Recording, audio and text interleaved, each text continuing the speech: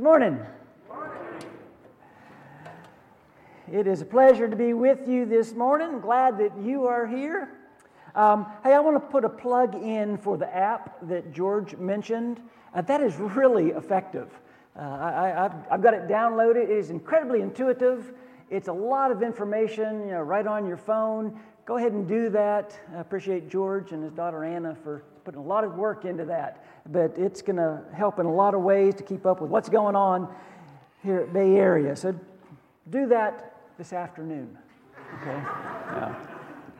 So this past Sunday afternoon, a week ago, I spent 3 hours doing what I'm sure a lot of you were doing, and that is watching the Tampa Bay Buccaneers lose in the divisional playoff round to the Detroit Lions. Hated to see their season end, but actually I thought they played really well.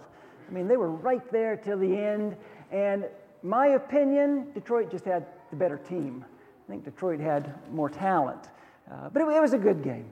But after the game, I saw Detroit's head coach, a guy by the name of Dan Campbell, give a post-game interview. And he was really emotional during this interview, which made sense because Detroit has been so bad for so long. But I want to share with you just a little bit of what he had to say after they won that game. Here's what their coach said. I've got a lot of really, really outstanding people around me, and it takes everyone being involved. This group, they love football, and they love this team. And when you care more about the person next to you than you care about yourself, you can do special things. That's where we're at with this group. All 53 players working together as a team, all three phases of the game. This unified group of people. Now, why would a football coach emphasize unity? And more than that, why would a football coach say that what we've accomplished in large part is due to the unity of this team? How did they achieve that unity? Did they all read the same book about, the strength of being unified? Did they all go to a retreat before the season, held hands, shared their feelings? How does the offense really feel about the defense? I doubt that any of that happened. So why did that team have so much unity? It's not because they talked about unity, I'm sure. The reason that team was so unified was they had a common goal. They had a mission that they all shared in. They had something that they wanted to accomplish. And they knew if they were going to accomplish their goal, if they were going to accomplish what they wanted to do, they were going to have to be unified together. So right now, Detroit Lions, as well as the other three teams that are still alive, are laser focused on a goal. They're laser focused on accomplishing what they set out to do. And no one has to remind the running back, hey, don't forget to pick up that blitzing linebacker. That's his job. That's what he's going to do because he has the same goal as the wide receiver. He has the same goal as the guard. They've all got the same goal, so they're all doing their best to achieve the success, the outcome they want. We've been talking here this year about the church and looking at the church through the lens of Jesus. This morning, I want to talk about the church actually through the words of Jesus.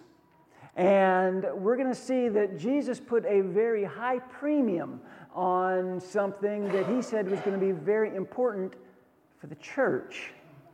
And if you haven't picked it up, is unity. I said I want to talk about unity, and the whole purpose of my football example is you don't have to talk about unity to achieve unity. That you develop unity by a common goal, a oneness of purpose. And when you have a common goal, when you have that oneness of purpose as a team, as a body, as a church, unity is just going to happen. It's just going to happen. I have never been a part of a church that didn't talk quite a bit about unity. But again, just talking about unity doesn't really help achieve unity.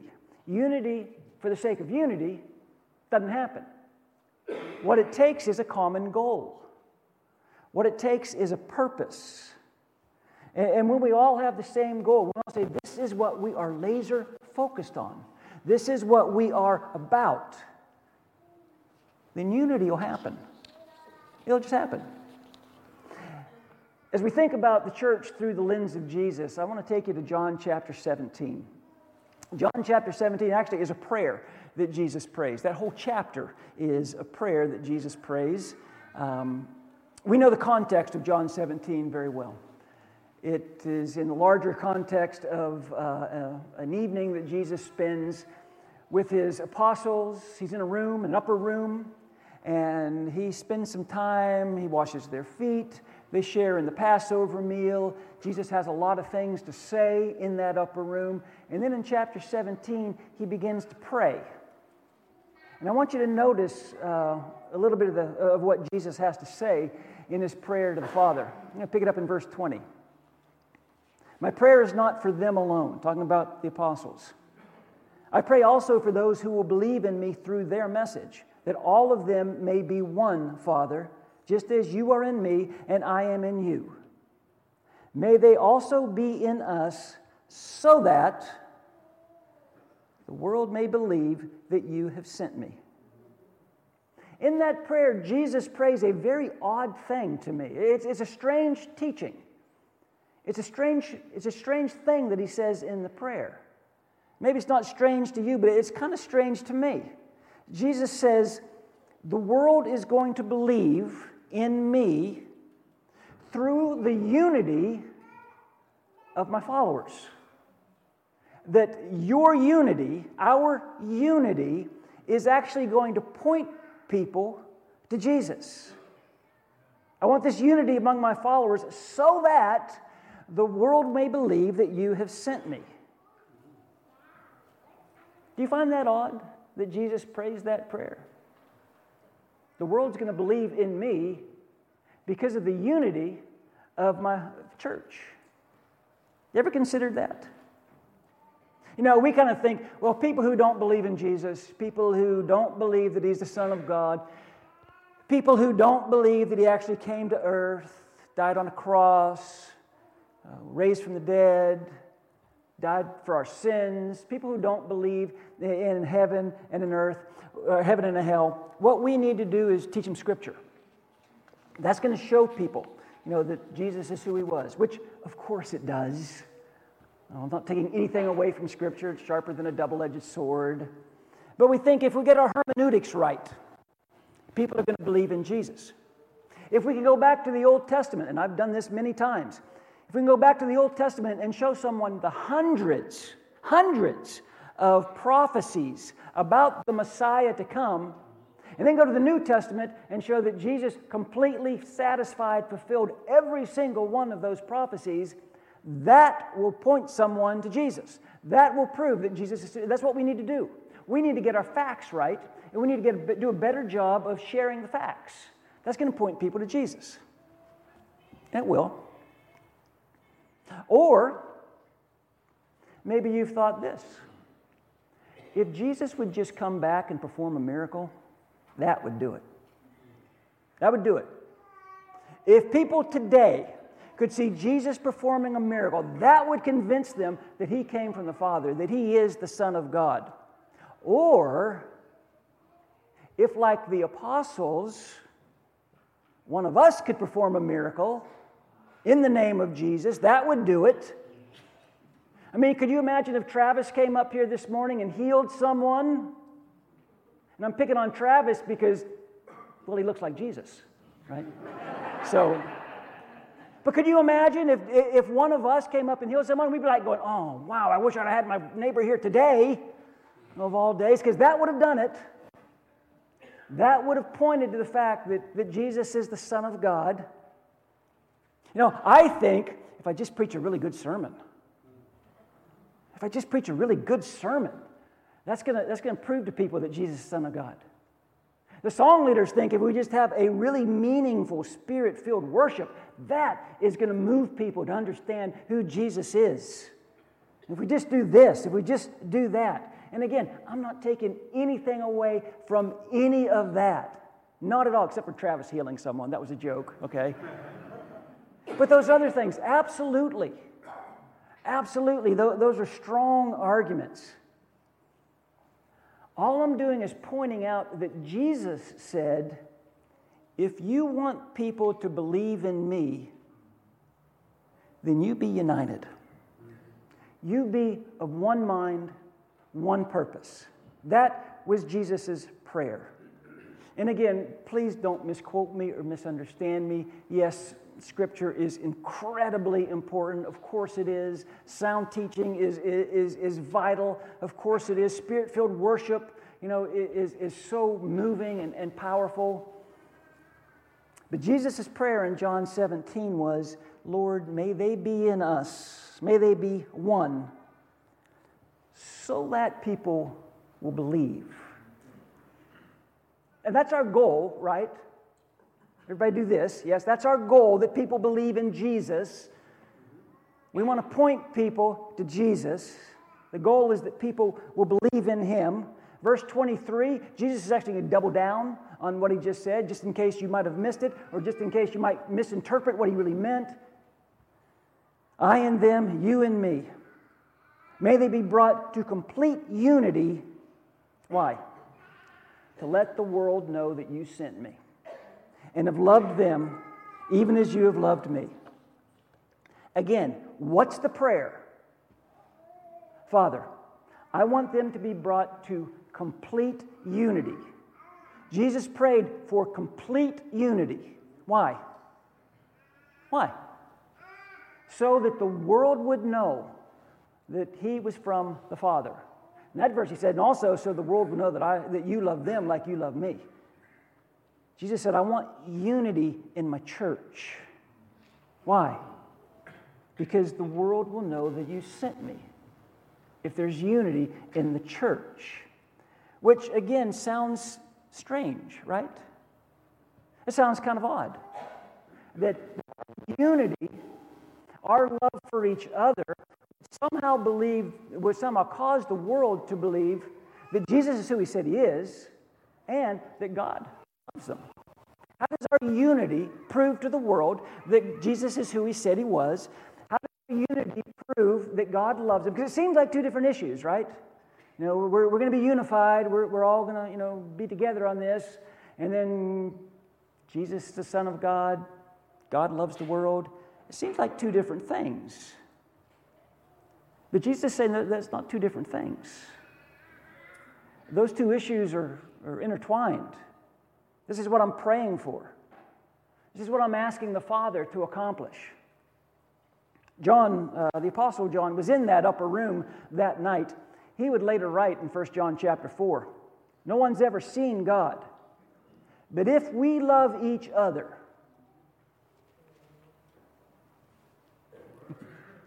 if we love each other, God lives in us.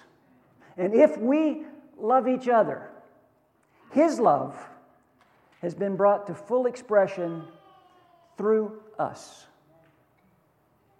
People are going to see the love of God through us, through our love for each other. This whole plea of unity isn't that just we kind of get along and tolerate each other. It's because if we don't love people here, if we don't love people in the church, how are we going to love people outside the church? If we show our unity and our love for each other, what's that say to people that don't know Jesus? And I don't know if you've ever thought of unity in that context before. We talk a lot about evangelism. Jesus is talking about evangelism in His prayer. He said, this is one way to evangelize the lost. You love each other. And I'm not sure I can explain it. But I'm going to take Him at His word. That when we love each other, there's something that speaks to the world about our unity. As a family, as a body, as a church, we have a purpose. Our purpose is to bring people to Jesus, right? If I asked you, what's our purpose? Why are we here? We're here to bring people to Jesus. Go and make disciples, right? Disciples of who? Disciples of Jesus. That's why we're here. We're here to point people to Jesus. Is there anything that you have to do this week that is more important than someone who doesn't know Jesus, someone who doesn't love Jesus, who doesn't believe any of the things that are in the Bible, doesn't believe there's a heaven, doesn't believe there's a hell?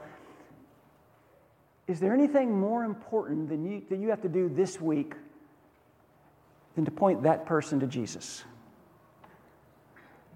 If that's the focus of your week, if that's the focus of your interactions, then you're going to seek unity within the church. Because now it's not just about us. It's not just about us. It's about our friends. It's about our neighbors. It's about people who are lost. And we want them to be found, right? We want them to know Jesus. Those people that I know that some of them are related to that don't know Jesus, I want them to find Jesus or be found by Jesus. I want to see them baptized. I want their sins to be forgiven. I want them to be in heaven. That's what I want. That's what I care about. What's more important than that? And when we focus on that, when we focus on the mission of introducing people to Jesus, pointing people to Jesus, guess what happens here? We're all pulling in the same direction. We've all got the same goal. We are a team. And we've got different abilities and we've got different positions. But we're a team. A team all trying to get the same outcome. And I'm not sure how many Christians wake up in the morning thinking to themselves that God has something for me to do today. Well, but then as you wake up thinking, God, I know you have something that you want me to accomplish today. Usually, we wake up thinking, there's something that I want to accomplish today, and God, I would appreciate you helping me get there.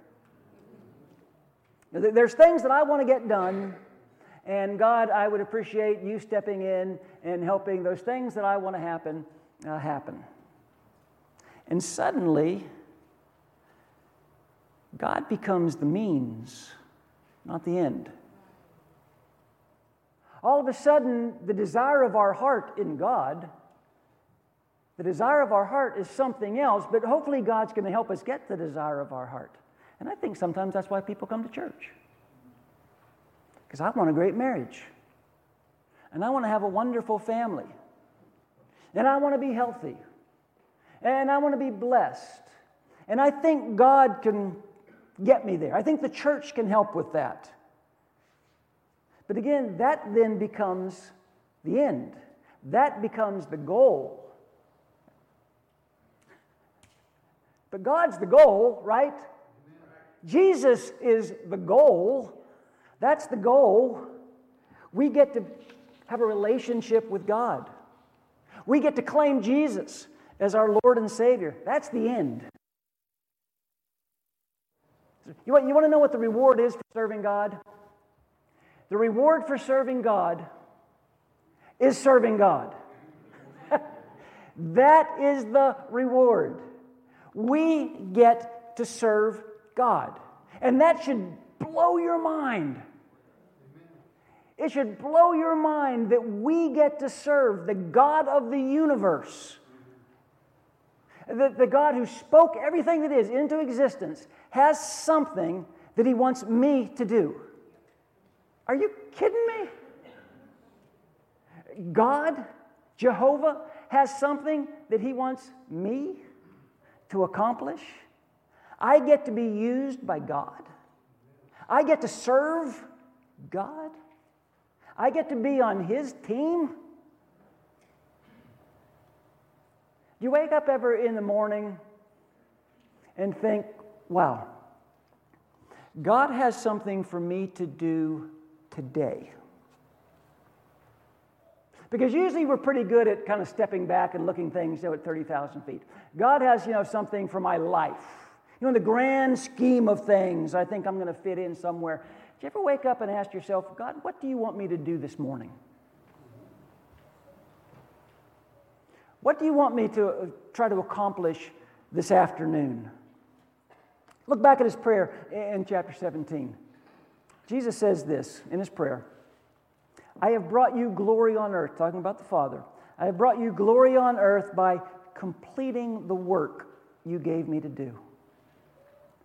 Jesus tells the Father, I have brought you glory here. How? Because I completed the work that you gave me to do. Jesus said, I had something that I needed to do, and I did it. And through my actions, I have brought glory to the Father. At the end of his life, the Apostle Paul would tell Timothy this in 2 Timothy 4. For I'm already being poured out like a drink offering, and the time has come for my departure. Somehow Paul knew that his days were numbered here on earth. So he tells Timothy this, I've fought the good fight. I've finished the race. I've kept the faith.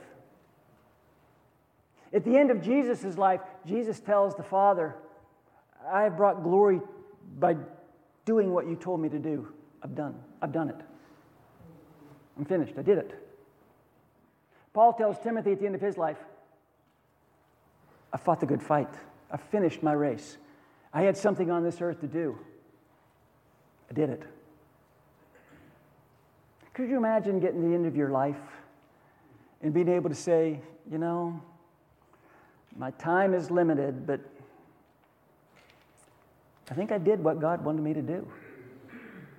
I think I lived my life faithfully to my Father. Could you imagine that? Paul goes on to say in verse 8, now there is in store for me the crown of righteousness, which the Lord, the righteous judge, will award to me on that day.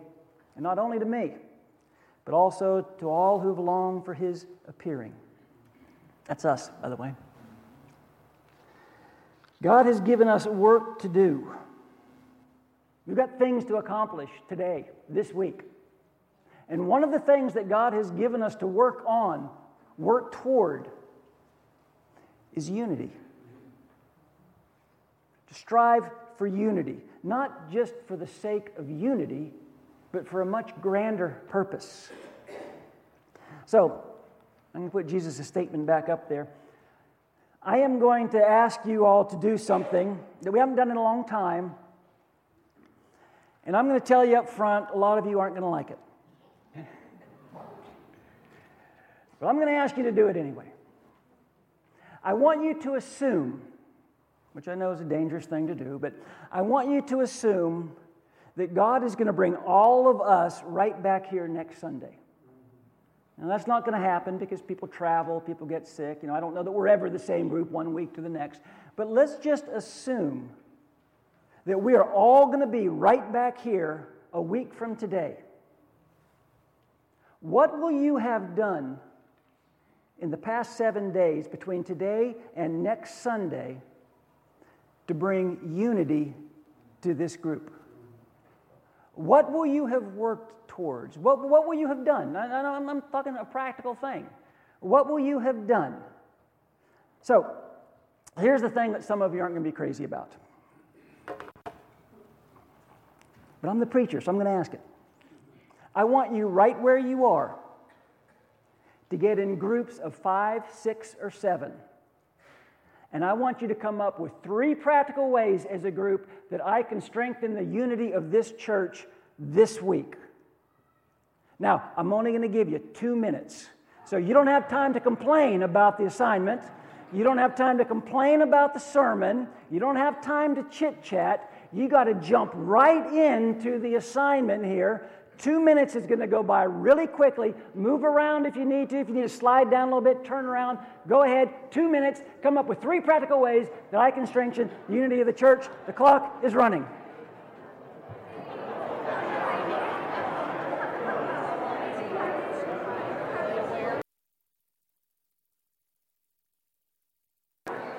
Okay, time is up.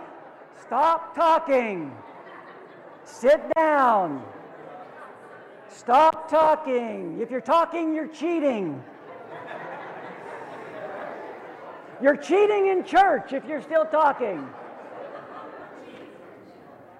Very good. Don't you hate when you show up at church and church happens? I hate that. And listen, I understand that asking an introvert to open up is just as rude as asking an extrovert to shut up. So thank you. Thank you, all of you, for participating in that. But I want to hear from you. I want to hear a way or two that your group said, I can strengthen the unity of this church this week. Somebody raise your hand and tell me. Right here, Lisa. Praying for specific people. This whole sermon came from a prayer, right? Yeah, we can all pray for, if Jesus can pray for unity, we can pray for unity. Back here, Allison. What'd your group come up with? Bringing unity is by bringing people or giving people who don't get a lot of encouragement and praying every morning and night. Ooh, encouraging people. People, and in fact, Allison said, people who don't usually get a lot of encouragement. Encourage those people. Right here. Attending small groups. Be a part of a small group. Man, absolutely. Lucy. Checking in on people who maybe you've missed. Pay it, which means you got to pay a little bit of attention to who's here and who's not here, right? And then think somebody needs to reach out. Okay, I'll be that someone. Run. Intentionally reaching out to a lost person this week. Being intentional about reaching out to someone that doesn't have a relationship with Jesus. I like that word, intentional. Dawn. We can use modern technology by texting and calling our members of the church on a weekly basis that maybe we haven't seen the week before. You know, all you introverts, text. Text. It's great. It's fantastic. I had a group of extroverts that was really Yeah. Text, hey, don't you get encouraged when a family member says, hey, I hope you're having a great day? Or when a friend says, thinking about you today. Doesn't have to be. And then, you know what I always respond with? That is my universal response to most every text I get, but I appreciate them. Anybody else have something that your group came up with? Be intentional about trying to meet new people. Oh, boy, I like that. Be intentional about looking for people that you might not know real well. People that might be, introverts. Yeah. Keep your eyes open. Remember when you were brand new someplace? How nice it was that somebody smiled and somebody spoke. Eric. For myself, being an introvert, inviting people over to your house, getting to know them. Hospitality. Yeah. Boy, what a great tool we have in our homes to be able to do that. Okay, David, come on. Have a meal with them. Ooh. You know, I lived through an area, that's great, David. I lived through an age where people were always in each other's homes, or we always went out to eat with someone else. I like that, David. Download the app so that you can be involved and understand what's going on everywhere. Download the app so that you know what's going on. Yeah. You know what? All these things about encouraging, well, I didn't know that was happening. I didn't know there was a game night last night, that the youth group hosted. I didn't know that the men meet on Tuesdays or the women meet on Wednesdays, all those things. Cherry. One more thing. Cherry has the last word. That's perfect. This is perfect. The unity of this church, I'm saying, give each other a smile, a hello, a how you doing, a greeting. Don't just come to worship, look me in my face and keep walking. Say hi, hello, how you doing? Because she's so introverted. Because Cherry's such an introvert. If Cherry doesn't have 50 hugs by the end of this day, you all are going to have a problem. I'm just telling you, okay? Listen. Thanks for indulging me a little bit this morning. You know, we talk a lot here at Bay Area about being a 242 church, don't we? We want to be an Acts 242 church. And the one criticism that I have received on that focus is it's awfully inward focused. That is an awful inward focus, not according to Jesus. Jesus says that's actually a great evangelistic tool. That people are going to believe in me because of your unity. And again, I'm not trying to explain it. I'm just trusting Jesus to be telling the truth. It's how we display Jesus to the world. Our oneness really is our witness. We're a body made up of a lot of different body parts. But every single part is so important to be, to belong, to point people to Jesus. Because that's our mission. Well, Jesus is the mission, right? It starts with unity. To give people a visual representation of God's love. So, this week, moving forward, you've got some great tools in your toolbox. I hope that you'll take one or two or three of those. Say, you know what, today, I'm going to do that. I'm going to make an effort at promoting unity within my church family. So, as a church, let's be the church. Let's be the reason that someone says, I've never seen anything like that before. Let's do it this week. As a church family, again, we're going to offer an invitation song, and as a family, if there's something going on that you need to share with the family, we invite you to come and join us down here at the front. Let's go ahead and be standing.